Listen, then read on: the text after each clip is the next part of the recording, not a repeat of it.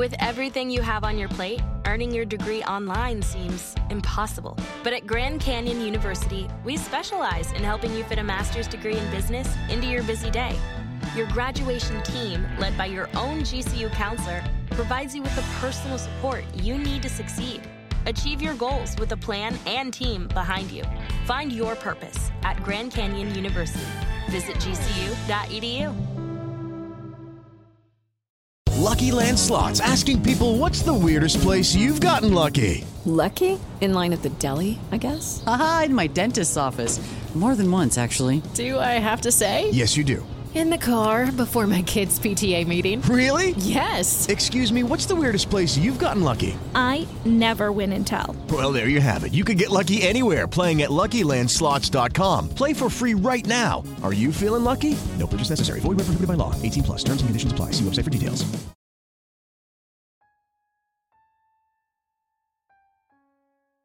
It was stiflingly hot that summer evening.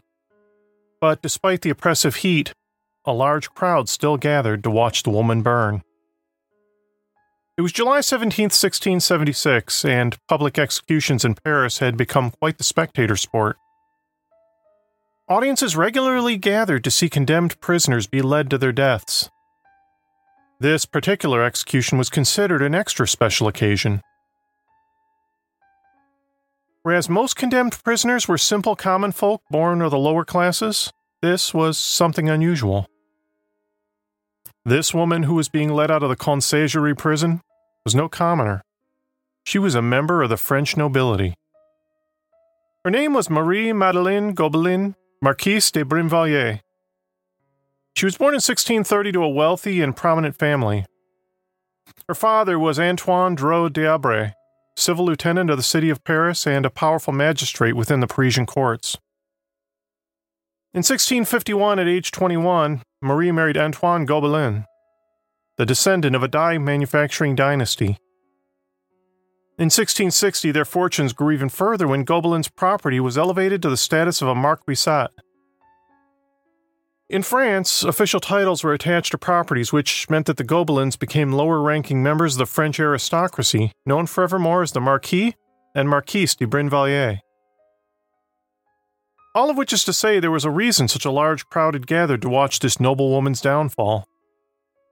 In France, civil discontent was everywhere, based on the massive inequality between the haves and the have-nots. More than 100,000 spectators turned out to watch the show. They packed the route leading from the Conciergerie to the central square where she would be beheaded, then burned. Even though Marie was condemned to lose her head, her executioners had tied a noose around her neck to symbolize her impending demise. The crowd was visibly hostile toward the small, trim woman as they led her to the chopping block. The murders she was accused of were considered particularly heinous. It was said that Marie had conspired with her lover, Captain Gaudin de Sainte Croix, to poison her own father. Then she had gone on from there to murder two of her brothers in order to inherit their estates. Not only this, but it was widely believed she had also administered poisons to both her husband and her eldest daughter. Although at least in those instances she came to regret her actions early on, and gave them both antidotes before they died. Furthermore, beyond those crimes, the Marquise had apparently been planning on going on something of a poisoning spree, as she was also accused of intending to murder her sister and sister-in-law. But she got caught before she could carry through with it. If all this wasn't terrible enough, there was an even darker rumor that the Marquise de Brinvilliers had actually learned her skills as a poisoner by conducting a series of experiments on the poorest members of society. Rumor had it the Marquise had been visiting hospitals around France and feeding paupers poisoned food in order to determine the proper lethal dosages. There isn't a lot of evidence to support this story, but nonetheless it remained widely believed by the public that turned out to watch her die. Captain Sainte Croix had become Marie's lover after her husband, the Marquis, made the mistake of inviting his young, handsome gambling buddy to come stay with them at their home in Paris. The young officer quickly swept Marie off her feet and into bed. They weren't particularly discreet about their relationship either. As a result, word spread, and Marie's father and two brothers became aware of the scandalous nature of her affair with Sainte Croix and demanded she break it off. But Marie refused, so her father did the next thing he could, which was to order the man's arrest. who said that during his short prison stint, St. Croix made the acquaintance of an Italian man named Egidio Exili. And Exili had one skill in particular that he was happy to share with St. Croix. Exili, as it turns out, was a master at the art of making poisons. When St. Croix was released from prison, he went and rented a property in the Place Maubert that he converted into a laboratory. Now, at least to the public, St. Croix threw himself into the art of alchemy, that early form of chemistry that was part science, part sorcery. Although officially St. Croix claimed to be searching for the secret of the Philosopher's Stone, a miraculous substance widely believed to be able to turn base metals into silver and gold, it was revealed following the man's death that he'd instead been perfecting his skills in developing and selling poisons to wealthy clients looking to off their relatives. St. Croix died in 1672. Some stories suggest he caused his own death by being careless with one of his poison experiments. Yet another rumor suggests that the Marquise de Brinvilliers had grown tired of him and got him out of her life in that particular way she knew best. Following the man's death, the authorities discovered a leather box containing a number of diaries and letters that spelled out in detail the murderous work he'd been doing. They also told a damning story of his partner in crime, the Marquise de Brinvilliers. The French police accused the Marquise of using a deadly substance known as aqua tofana poison, which took its name from its inventor, an Italian murderess, Giulia Tofana. Throughout the 17th century, Tofana poisoning was feared far and wide since it had a reputation as being completely colorless and tasteless, yet 100% deadly. Even Wolfgang Mozart believed someone had slowly murdered him with aqua tofana as he lay on his deathbed. The main ingredient in Tofana poisoning was arsenic, which had become so commonly used it had gained the nickname inheritance powder. Tofana also purportedly included a compound of belladonna and lead, which resulted in a tasteless poison that left few traces, and if administered properly could gradually sicken an unwitting victim over time and bring about their demise in a way that wouldn't normally arouse suspicions. In 1675, the Marquise fled Paris, heading first to England, then to the Netherlands, and lastly to a convent near Liège, where she was arrested by a policeman masquerading himself as a priest. In July 1676, she underwent torture to force a confession to her crimes. Her torturers administered what was then known as the water cure, an early form of waterboarding where the Marquise was forced to drink 16 pints of water. Some stories claim the Marquise swallowed as much liquid as she could stomach and defiantly shouted back at her torturers. Is that all they could do? News of Marie's arrest reached all the way up to the court of King Louis XIV.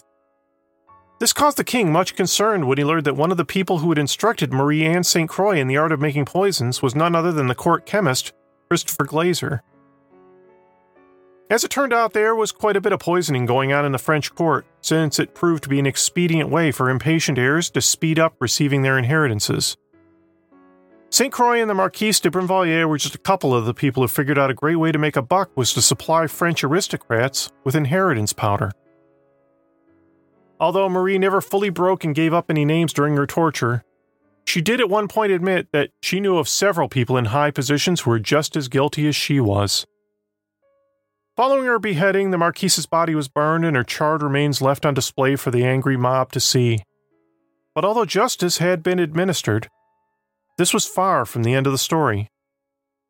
The Marquise de Brinvilliers' trial and conviction would soon lead to an even greater scandal, one that threatened to bring down the French monarchy, a scandal that has come to be known in history as the Affair of the Poisons. I'm Nate Hale, bringing you a story that has everything you could hope for: murder, sex, Satanism, human sacrifice, political intrigue, and conspiracies. All that, and this is The Conspirators.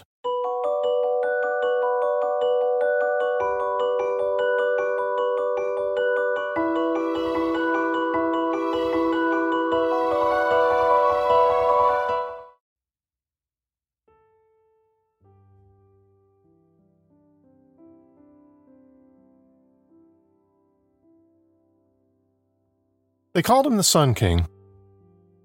Upon assuming the throne as the ruler of the French Empire, King Louis XIV chose the sun as his emblem, in order to associate himself with Apollo, the Greek god of peace and the arts.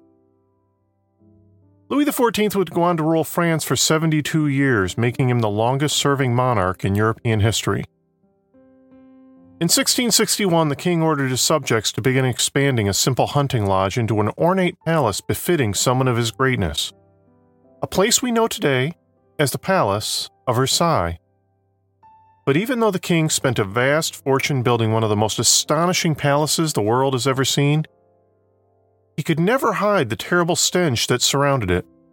Literally.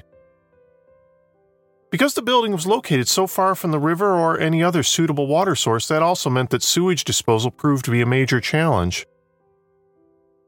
The marshy foundation it was built on already had a foul odor to it. But then, couple that with the fact there were few bathrooms. This meant visitors at court would often defecate throughout the palace grounds and even inside the hallways with relative freedom. Or, in short, the palace really stunk to high heaven. But beyond the quite literal stench that wafted throughout Versailles, there was also the more figurative stench of scandal that spread everywhere.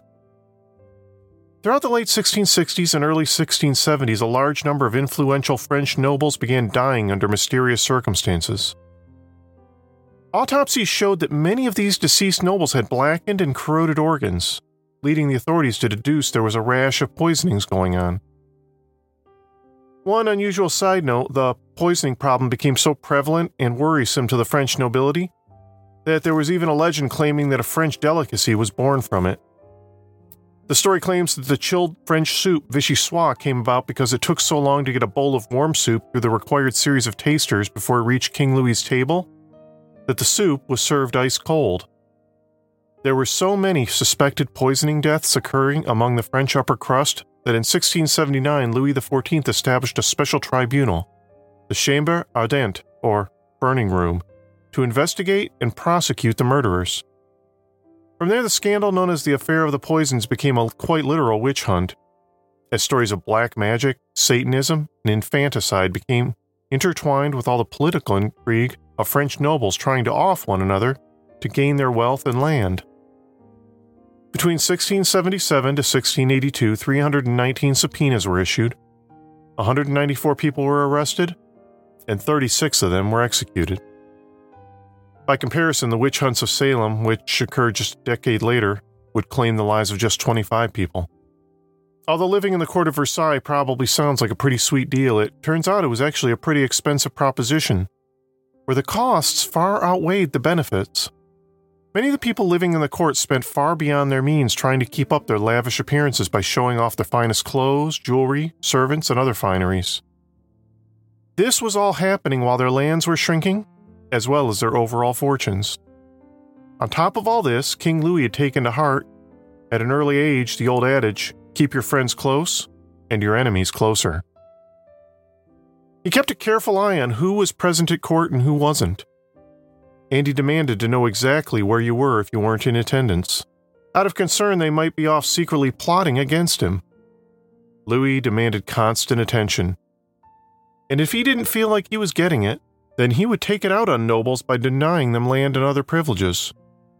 So as you can imagine, there was a lot of greed and jealousy to be had throughout Versailles in the late 17th century. At the same time, Versailles became a proverbial garden of earthly delights, where practically anything could be had for the right price. Even though Louis XIV attended daily mass and portrayed himself as a devout Catholic, he was also a major womanizer, and indulged himself in every worldly pleasure available to a king. Throughout Versailles, the aristocratic lifestyle tended to breed a great deal of boredom.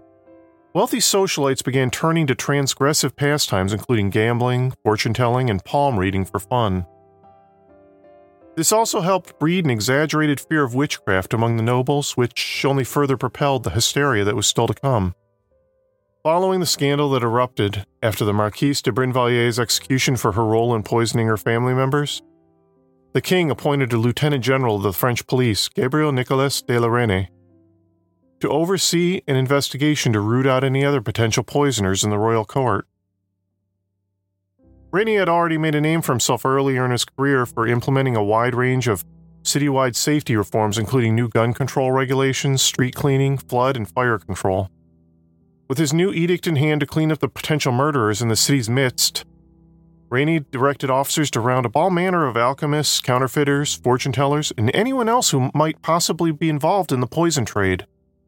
Although officially the arrests were about poisoning, This simultaneously led to an actual witch hunt as police began to uncover all manner of black magic paraphernalia, as well as all the arsenic and other poisons. Police found caches of deadly nightshade, blobs of fat taken off dead men, nail clippings, human bones, blood, and urine, and many more grotesque ingredients that were thought to be used in black magic. But despite making a number of arrests early on, Rainey still had difficulty cracking open the secret cabal of poisoners he was increasingly convinced existed. That all changed in 1679 when they apprehended an accused poisoner named Marie Boss, who got drunk at a party and began shooting off her mouth that she'd gotten rich by selling poisons to a bunch of aristocrats. One particularly sordid account of her arrest claims that when police moved in to arrest her, they caught her in the middle of an incestuous relationship with her 2 sons and her daughter. But that story's a little difficult to corroborate and probably isn't true. No matter what the truth might be about her arrest, though, one thing we do know is that after being tortured to confess, Boss began naming names. One of the names she gave up was a woman named Catherine Montvoisin, also known as La Voisin, who was well known throughout Paris as a healer and a midwife. She also had another reputation as a powerful witch. She was born Catherine Deschaise sometime around 1640. When she was a young woman, she married a jewelry dealer named Antoine Montvoisin. But his business failed, leaving La Voisin to have to start up a business of her own as a divineress, a cross between a fortune teller and an apothecary. She spent a great deal of money on developing her image as a clairvoyant and healer as well, going so far as to begin publicly wearing a custom-made red velvet robe with the embroidered symbol of twin eagles in gold thread. If you wanted to hear your fortune, had a toothache, or needed a handy love potion, La Voisin was who you went to. And if you just happened to have a particular person you wanted to make go away permanently, La Voisin had a cure for that as well. Desperate and vengeful women often came to La Voisin looking for undetectable poisons they could use to murder their husbands. Even though arsenic was the most commonly used poison back then, clients were given all sorts of unusual potions, even one that contained powdered diamonds.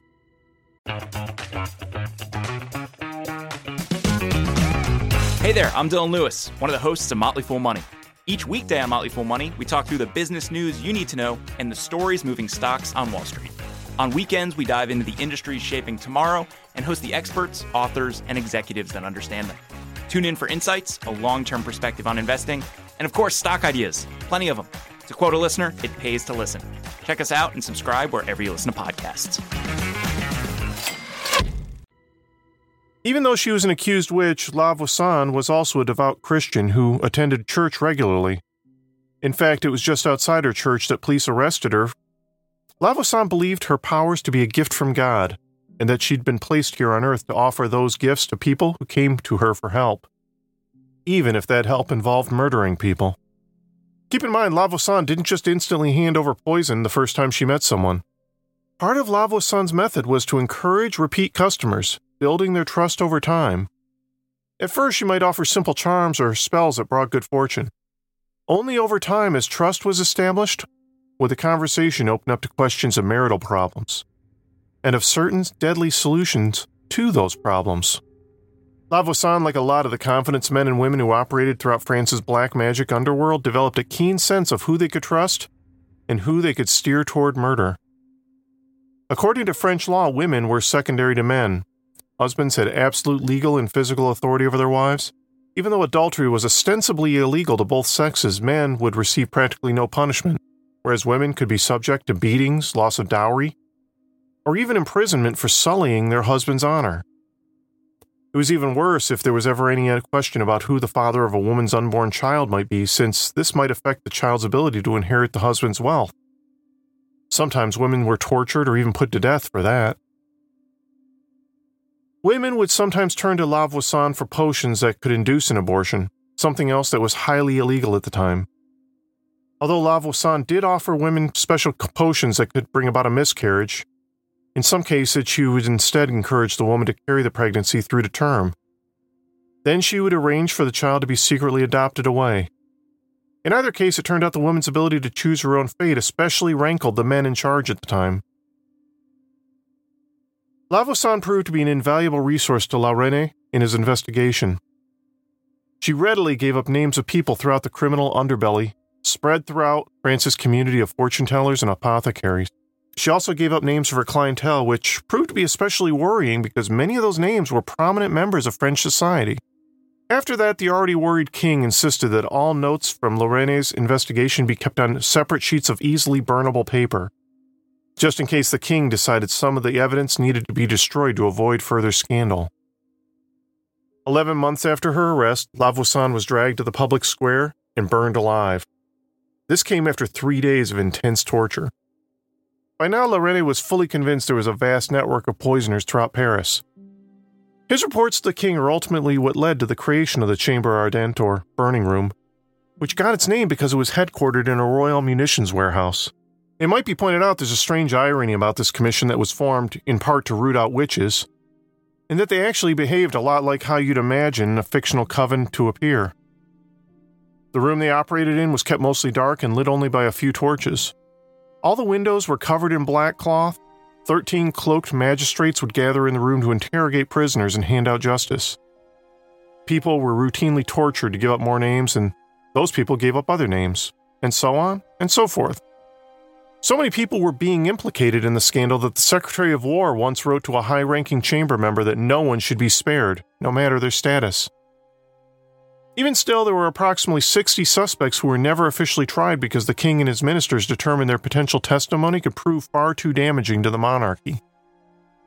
Instead, these particular suspects were whisked off to a remote border fortress where they remained imprisoned in solitary confinement and weren't even allowed to speak to their jailers. There was one name in particular that came up during La Voisin's nearly 1 year of incarceration and torture that proved especially problematic for King Louis XIV. The Marquise François Athénée de Montespan was not only a member of the French court, she was also King Louis's favorite mistress, and had even given birth to 7 of his children out of wedlock. One of those children died in infancy, but the rest were legitimized. So there was definitely a major issue with the mother of King Louis XIV's heirs being caught up in a scandal involving black magic and murder.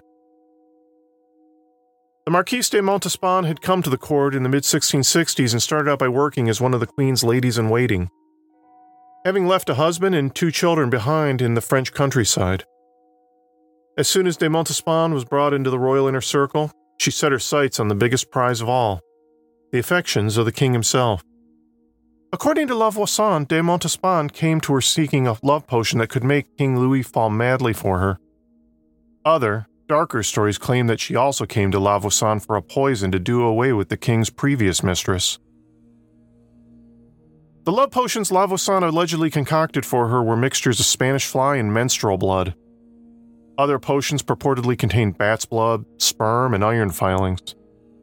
But even these didn't seem to be enough to keep the king's eye from straying. Now, one might argue that the real reason the king's affection seemed to wane over time was because de Montespan was getting older, and she'd lost her figure from giving birth to so many children. Nonetheless, according to some stories, the king's desperate mistress began demanding that La Voisin help her sustain the king's love by turning to black masses, in which they would pray to the devil himself for help.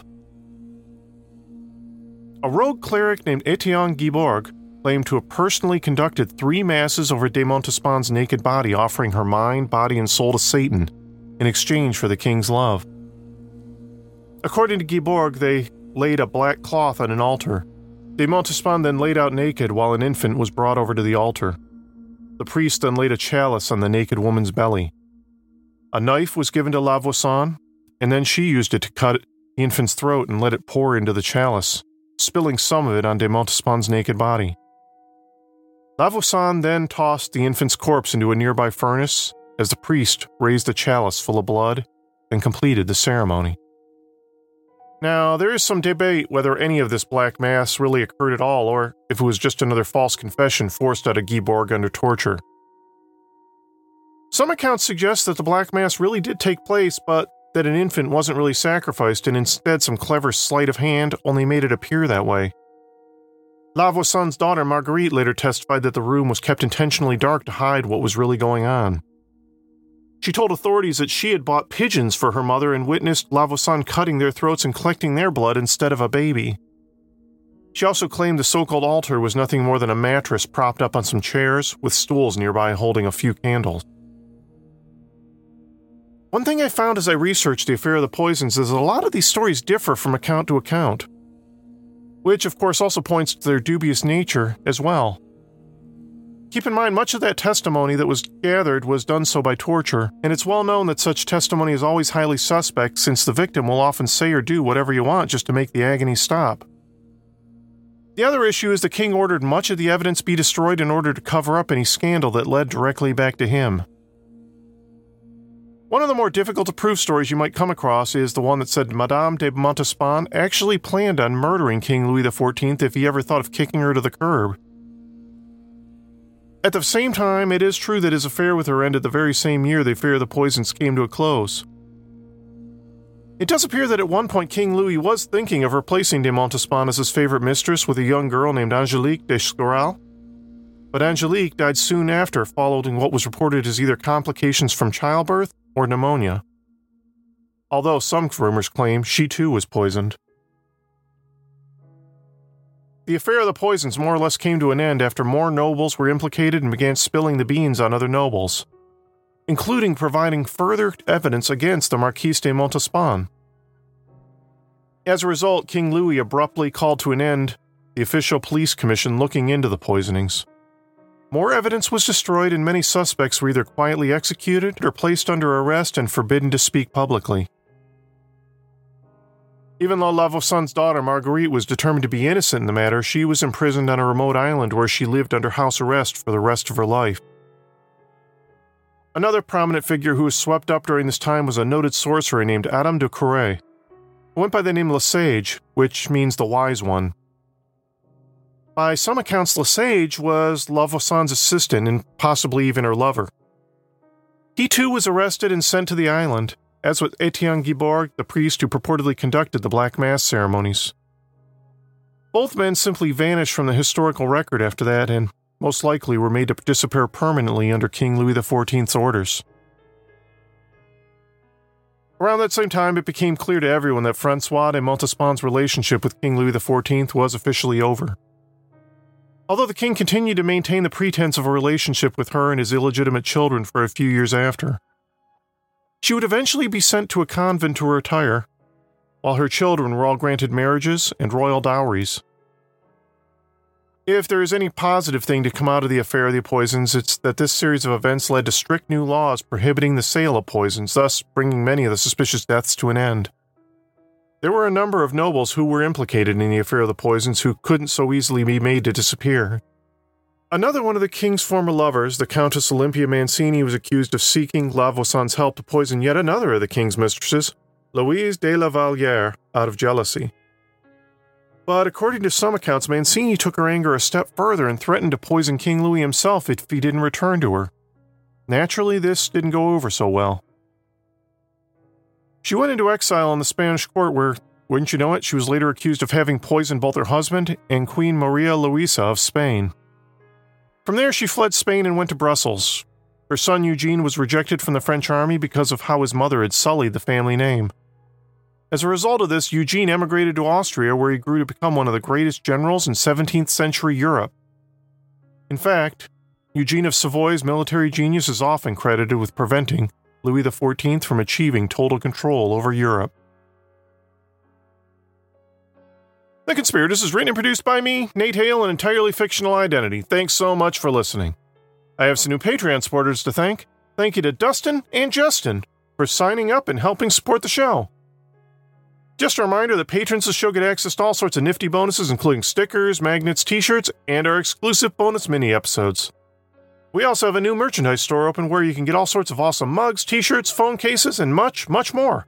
I'll put links in the show notes for both Patreon and our merch store. If you're not on Patreon and still want to help us out, you can also subscribe, rate, and review us on Apple Podcasts. That way we rise up in Apple's magical rankings and spread the good word about the show to more listeners like you. If you're not on Apple, not to worry, we're also available on most of your other favorite podcast apps. We also have a website, theconspiratorspodcast.com, where you can hear our entire back catalog of shows. Check us out on social medias as well. We're on Twitter, Facebook, and Instagram. You can even send us an old-fashioned email at theconspiratorspodcast@gmail.com and let us know how we're doing. Thanks again for listening, and I hope you'll be back next time.